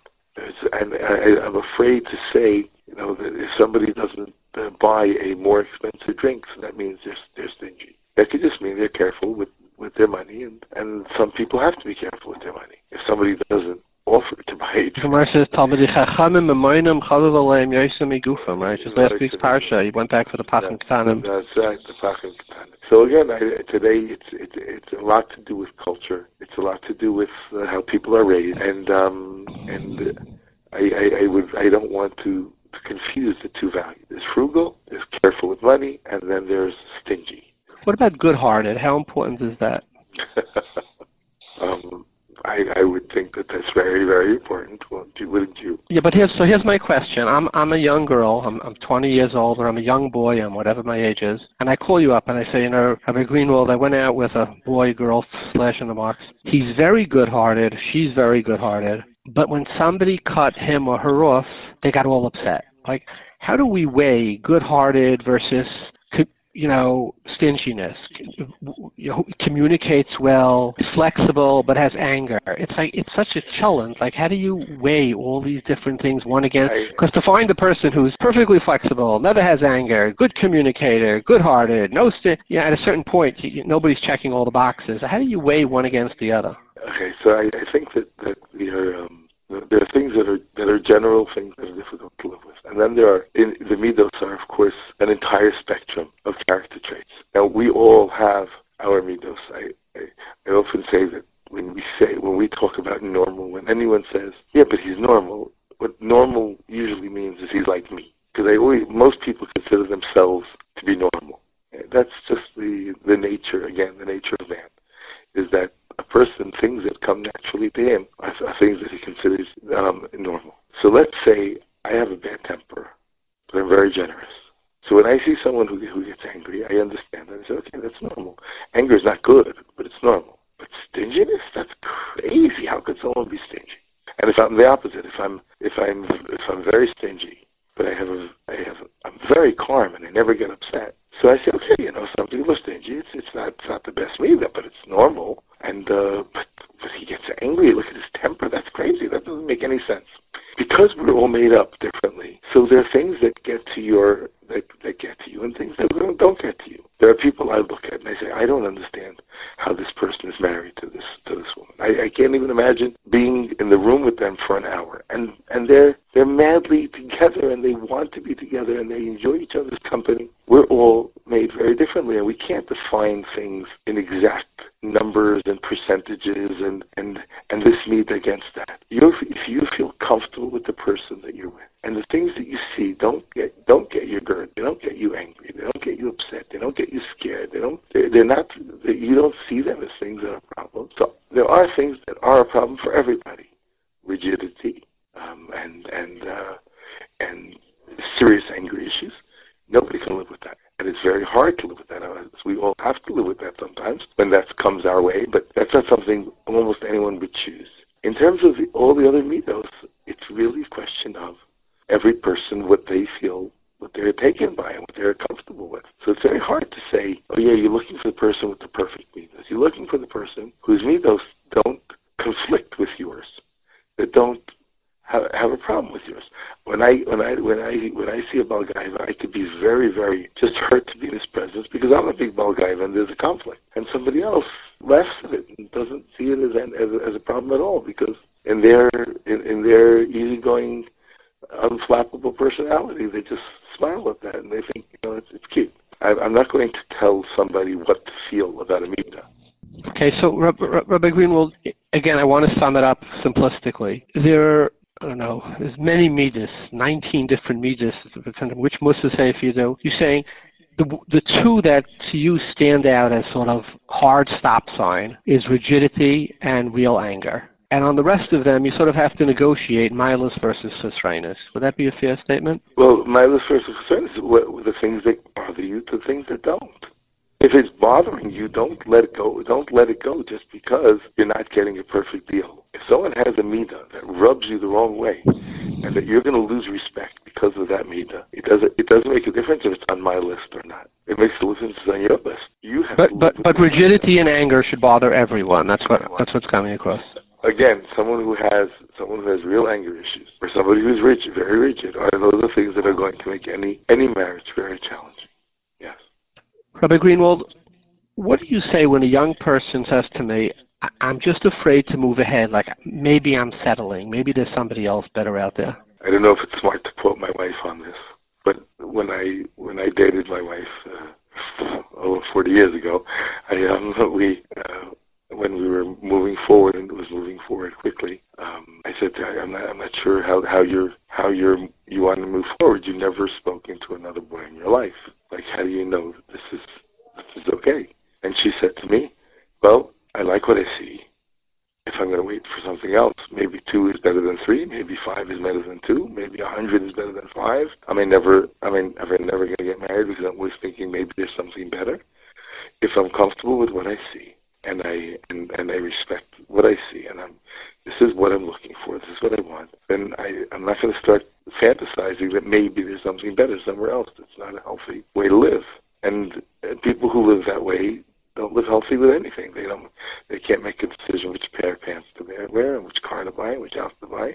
And they're always thinking, well, maybe I should have done something else, and second-guessing themselves. If you're comfortable and you respect and you want to share and want to be with this person, then it's a very unhealthy thing to think maybe there's something better. What do I tell people who come to me and say that I'm worried about that? Well, you're allowed to follow your fears, but if you follow your fears, you'll be living with them forever. Sometimes young people today need coaching. There are very good dating coaches.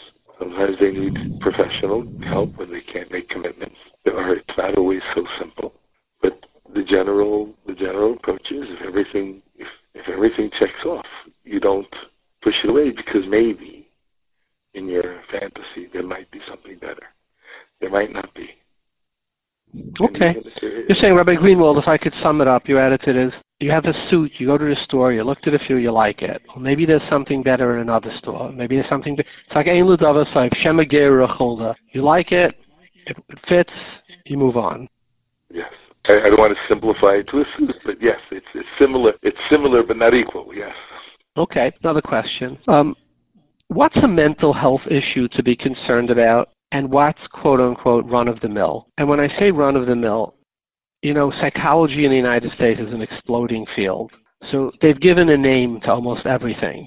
Like a person who's a little nervous now has anxiety. Somebody who used to get, scared has panic attacks. So where do you say, look, everybody has mental health issues. If somebody's really normal, they wouldn't be functional. They'd just be too boring. Where do we say, who does it,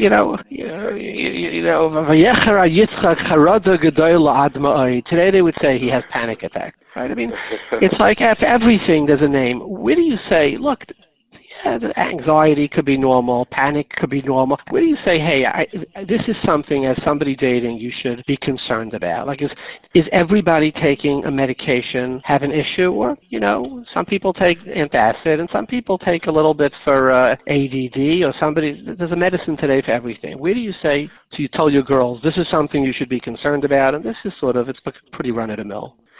Mental health is an extremely sensitive issue. There are people that suffer greatly, and we have to be very, very careful when we speak about mental health, and we can never speak about it in a nonchalant manner. It is true that today, like you said, everybody has a label. I think that the number one thing we have to see is this person functional? Is whatever that issue is that something that is getting in their way of everyday life? Does it interfere with their responsibilities? Does it interfere with their goals? Is it something that takes them out of operation? They cannot function as a result. Those are things we need to be more concerned about. If a person is a little bit anxious, like you said, some people are a little anxious, some people are ADD, and that's just the way Hashem made different people. And yes, today, as soon as somebody gets a little anxious, because I could tell you, Rabbi Greenwald, I could tell you that I'm an anxious person. Ich bin ein nervöser Mensch. I worry a lot. I work on very high energy and stress, and I'm sure that there are 62 different labels they could put to me. Right, and I am ADD for sure, with no questions, and I joke about it with my students all the time. When someone asks a question off topic, and then I don't even know where I was. Everyone has some things that could get in the way. Also, those same things often give us the energy and give us the power to do things. So, when you speak about, and your stress or what some people might call anxiety, you actually, that stress moves you forward. That stress gets you going. And with that, you do so much more. So, again, people who are functional are functional. Someone who is dysfunctional as a result of the mental health issue is something you need to be concerned with. I don't think that we can make blanket statements that mental health is something that you should not get married to, someone who has a mental health issue. I think that, again, every single situation has to be evaluated before you get involved with somebody who has a mental health situation that requires medication. Then speak to the professional who prescribed the medication. I know people who are on such low doses of medication that it simply brings them to a place of balance. They can take it for years and years. There are women that can become pregnant and have children with low doses of certain medications. It doesn't mean that somebody is going to be disrupted in their life, but it requires exploration. As anything requires exploration. So, Rabbi Greenwald, would you agree again to my simplification of what you're saying? But just to sum it up, mental health problems have become so much wider because of current diagnosis. So it's not like, it's a mental health issue. It's not. It's a conversation. And there are many people who are functional their entire lives, even though they could be nervous, even though they could have anxiety, even though they could have moods, right? But would you also agree that it is something that should be absolutely a discussion before an engagement? Absolutely. Not only a discussion with exploration. Rabbi Greenwald, thank you very much for your time. It's a pleasure, always a pleasure. Bye-bye.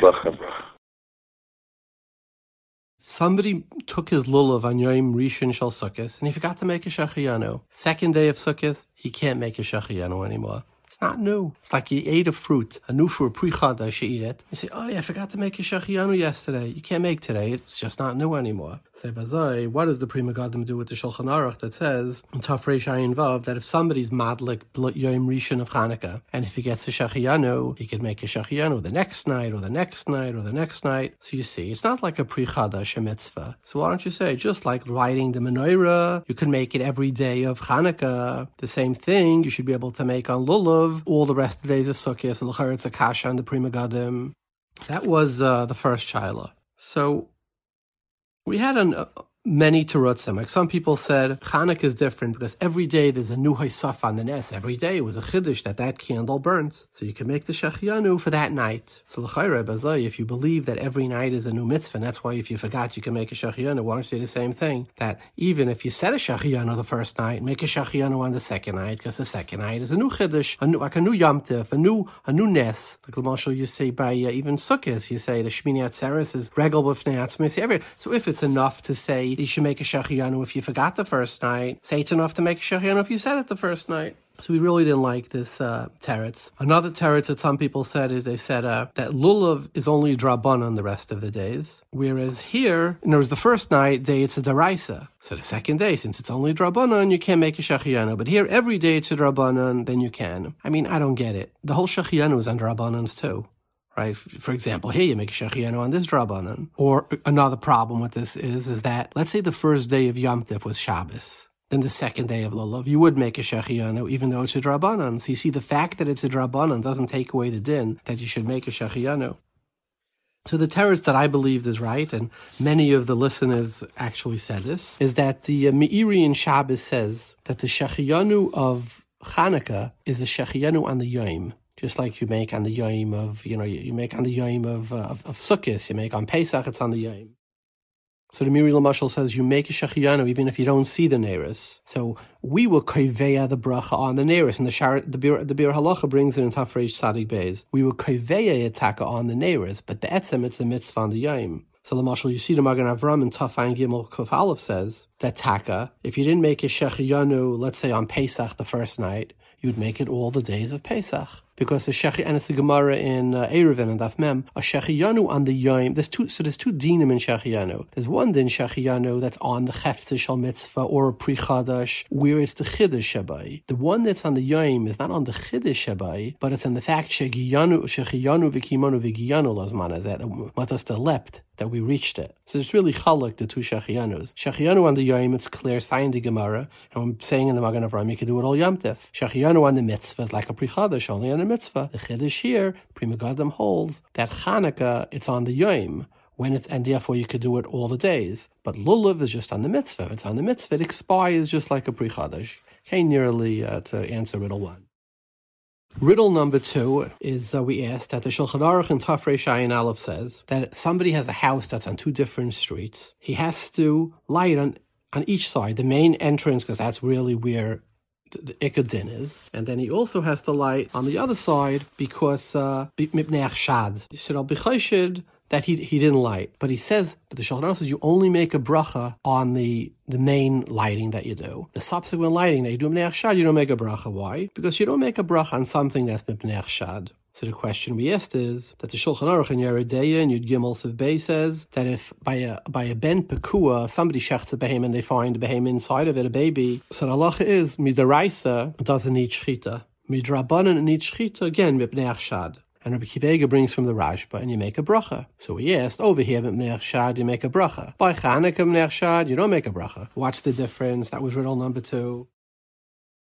So we had a bunch of different terutzim. Like some people said, because by Chanukah you already made one time a bracha on the first door, so you don't need to make a bracha shnei pa'amim because the first bracha really pated this. So what would be if there was a hefsek between them? You made a bracha on the first entrance, then you had latkis, you played some dreidel, and an hour or two later you go out to light the second one. Would you make a bracha on the second one? Avad not. The halacha is still mibnei achshad. So you see that it's not that the first bracha pated the second hadlaka. I thought the answer is, and to my knowledge, none of the 100+ people said it, but I think this is a correct answer, is that there's two different types of chshad.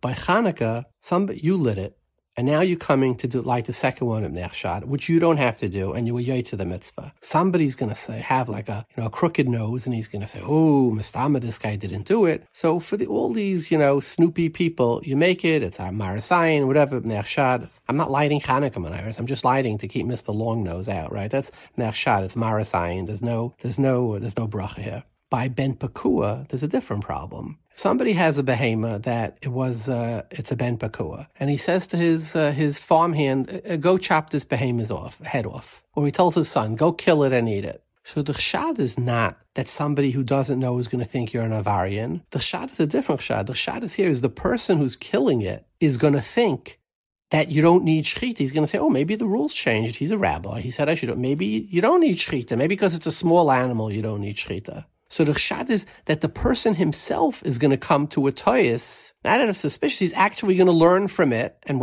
say, oh, I see behemoths don't need shechita. So on chshad, the bracha is that what? We don't want the person to come, the person who's killing it to say, oh, you don't need shechita. We want him to understand everything needs shechita. So we will mechayev it in shechita, even though it doesn't require shechita. We will mechayev it in shechita, so the person should not come to make such a toyis. Right? On such a thing, it's needs a bracha, because this is already the Chazal will mechayev a cheftza of shechita. In the other case, you did the mitzvah already. There's no reason for you to be doing it. Elamai, it's just b'bnei marasayin. For that you don't. Here, the person himself is going to come to think, oh, I don't need a shechita. So you don't mechayev shechita. Such a chshad needs a bracha. I believe this is the right answer. The third question we ask is that the Ramah paskins that if somebody forgot al anisim b'berchas hamazayin, when it comes to the harachamans, he says harachamanu yasla anisim k'mayshas yisalav yisayinu b'yamein b'zman hazeh. So we ask. This is the only tefillah that we ask for nisim in all of tefillah. So the question is, the Gemara in Brachas and Daf Samach says, if somebody's wife was pregnant and he says he ruts in that the child should be a zachar, it's a tefillah shav. It's too late. It is what it is. In fact, the Gemara, I by Dina, you see, she was that Leah was mavakish that Dina should turn into was a boy turn into a girl. So the Gemara says, ein maskirim ma'isa nisim. We don't talk about nisim. We talk about tefillah is not about nisim. So the question is, how come over here, how could have they been masakin a bracha for nisim, right? The harachaman, who yasal on nisim. So there were a lot of terutzim here. Some people brought from the great Tfuah Shoyer that the Tfuah Shoyer, that a yochid should have been mispal for a nes, that for himself should be a nes, like for me, my child, my wife should have a ben zachar, but for the rabbim, you can be mispal for a nes. I don't know, like why, mehechatesa. I would ask the Tfuah Shoyer. And on top of that, we don't see any place in all of tefillos that we daven for a rabbim for a nes. Then he says another thing, a nes kederach hateva, that you can be mispal for, but a nes that's not kederach hateva, you can't be mispal for. Okay, that could be. I don't know. You need a raya for that, but it could be. Some people said that it's going on Yemais HaMashiach, where it says, K'mei teis chameret Mitzrayim arenu neflois. I mean, b'pashtus, when you say Rachman Yaske, hu yasalon nisim, it's not talking about Yemais HaMashiach. It's talking about, like now, doesn't seem at all that it's some Yemais HaMashiach, Some people said it's not a bakasha, but it's a haidah. That they will mekaveit, you may halv a haidah. I don't know, the Lashon certainly seems like a nes. I didn't look, some of these terutzim, I mean the Tfuah Shoyer, you can't, he was another gadol moed, you can't say, but none of these terutzim ring. I won't tell you what I would answer for this. What are you saying, al anisim? L'cha asisa, chua gedoyla ufurkan, kahayoim hazeh. What does that mean? Chua gedoyla, a great salvation, ufurka and salvation, and purkan is like a redemption, kahayoim hazeh. That's what we say in al anisim. It seems that when it comes to Chanukah, when we say kahayoim hazeh, that the nes of Chanukah somehow, some why, ends up every year. L'cha asisa chua gedol ufurkan kahayoim hazeh. That is the tefillah of Yimei Matisyo. So even though all the time the halach is ein mispal and anisim, it seems that Chanukah from the al anisim is an exception. So when we say harachaman hu yasal anu nisim, we're just really transposing the language that it is in the Al Anisim itself, right? And maybe you could say, the nes of the menorah, that Torah survived, and it certainly has, right? Thousands of years later here in America, Baruch Hashem, the biggest koil in the world. So whatever the light of Torah, whatever that was, the light of the menorah was supposed to bring to the world, it's kayem hazeh. And when we say harachamanu yasal anisim, we're just really mimicking, we're memeing the bracha that we say in Al Anisim, and I believe that this is the right answer. So it seems that rule of shalot, that ein mispal Al Anisim does not relate to the Nes of Chanukah.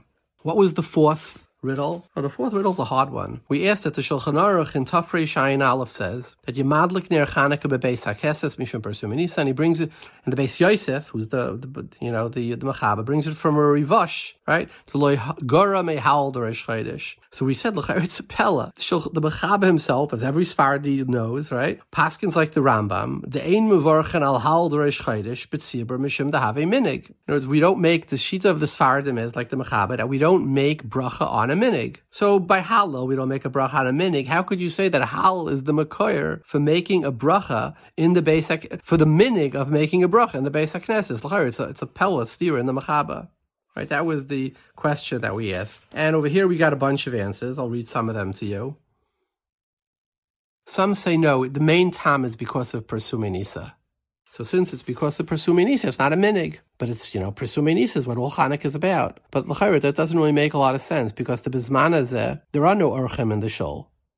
Right, so even if it's Persumei Nisa, it's a minig of Persumei Nisa. The Persumei Nisa that is a chiyav is Neri Shubeisai, not to light over there. So even if it's Persumei Nisa, it's only going to remain a minig if it doesn't have a takana on somebody who actually sleeps in the shul, which they don't do today.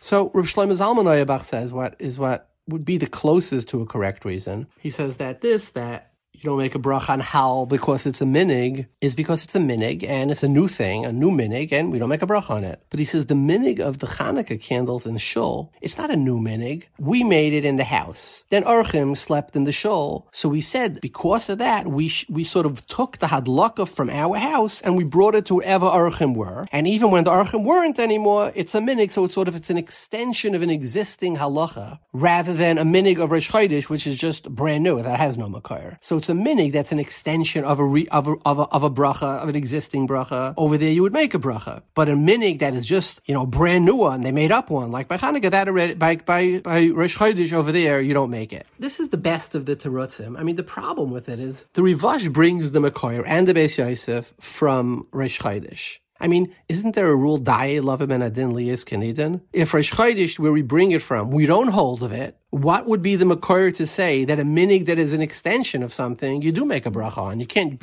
use Rosh Chodesh as the makor for that. So the Rivash brings the makor Rosh Chodesh. The Beis Yosef doesn't hold to that because he holds Rosh Chodesh like the Rambam, you don't make. So at the best, he would be making up a new halacha, that when there is a makor, then you can extend it with a minig. But you don't have the raya from Rosh Chodesh anymore. So it's just a halacha that has no makor according to the Beis Yosef. So even after the Beis Yosef, I think the halacha, the shverikite has been koyma. The last one we asked on the Taz, that the Taz famously says it's in a city where they stole the shofar and they sent somebody to look for a shofar, etc. Rosh Hashanah was Thursday and Friday. And Friday, right before, half an hour before, they decided they're going to make Shabbos early. And after they made Shabbos, a guy comes running in. I found the shofar. I got another shofar. But they were Makabel Shabbos already. Taz says, even though you're Makabel Shabbos, you could still blow shofar, because it's in effect a Kabbalah Shabbos b'toyes. Because if you would have known, you wouldn't make a Kabbalah Shabbos mafkiya mitzvah. Okay, and therefore you can blow shofar after Kabbalah Shabbos. Question is that the Taz Bayas in Hilchos Chanukah, which would be Tafrei Shayin Tes, if somebody lit Shabbos candles and he says, "Oh my goodness, we didn't light Chanukah candles yet," what's the halach? He says, "Sorry, you don't light anymore. You were Makabel Shabbos." Right. So the question is, why don't you say the same thing? It was a Kabbalah Shabbos b'toyis, and therefore you have to you can make the brachas on the menorah and then relight the candles. Bunch of pirushim. So some people said over, the Shai Lumeshiv says that you could be mechalik from a Maisa hadlaka of Ner Shabbos, which is a stronger hadlaka from a hadlaka that's al yidei tefillah. To my knowledge, I don't know of, you would need a raya for this. I don't know of a makar to such a din. Some say it's a tchilik if it's a Kabbalah of a Yachid, which is yes a Kabbalah, whereas a Kabbalah of a Kol. I don't know what the svara would be for that. Some say by Shofar, the mitzvah was chal on Friday. I saw this for a few people answer this. By the Adlakas Neiris, can't be mafkiya that mitzvah. By Chanukah, however, the mitzvah is only chal on Shabbos. The lighting on Friday is merely a hechshe mitzvah to fulfill the mitzvah on Shabbos. Since the mitzvah has not been chal, the Adlakas Neiris is a valid Kabbalah Shabbos. I don't know, this is also Chayra Shvera Teretz. Some say, by the way, that by shofar, blowing shofar on Shabbos, even if you're wrong, it's only a drabanan. Whereas lighting a candle on Shabbos is really problematic. That could be a good teretz. The Taz would not have been Mekel, where it's a Safik Daraisa. Here it's just a Safik Drabanan.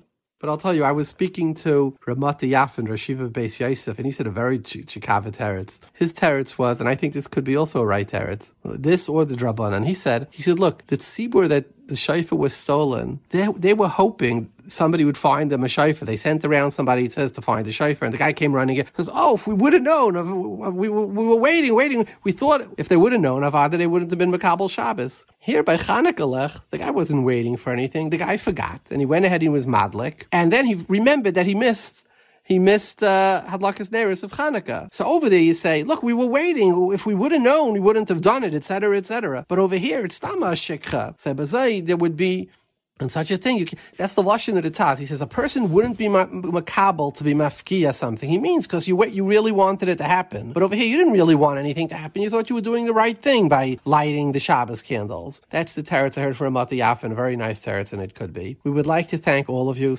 My biggest compliment I got here, one or two people, maybe a few people said, because of these riddles, he says, I learned through all of Hilchas Chanukah, which is really the purpose of this program, to get everybody tummeling and thinking, and I hope you enjoyed them, and Shua Ufurkan, what does it say?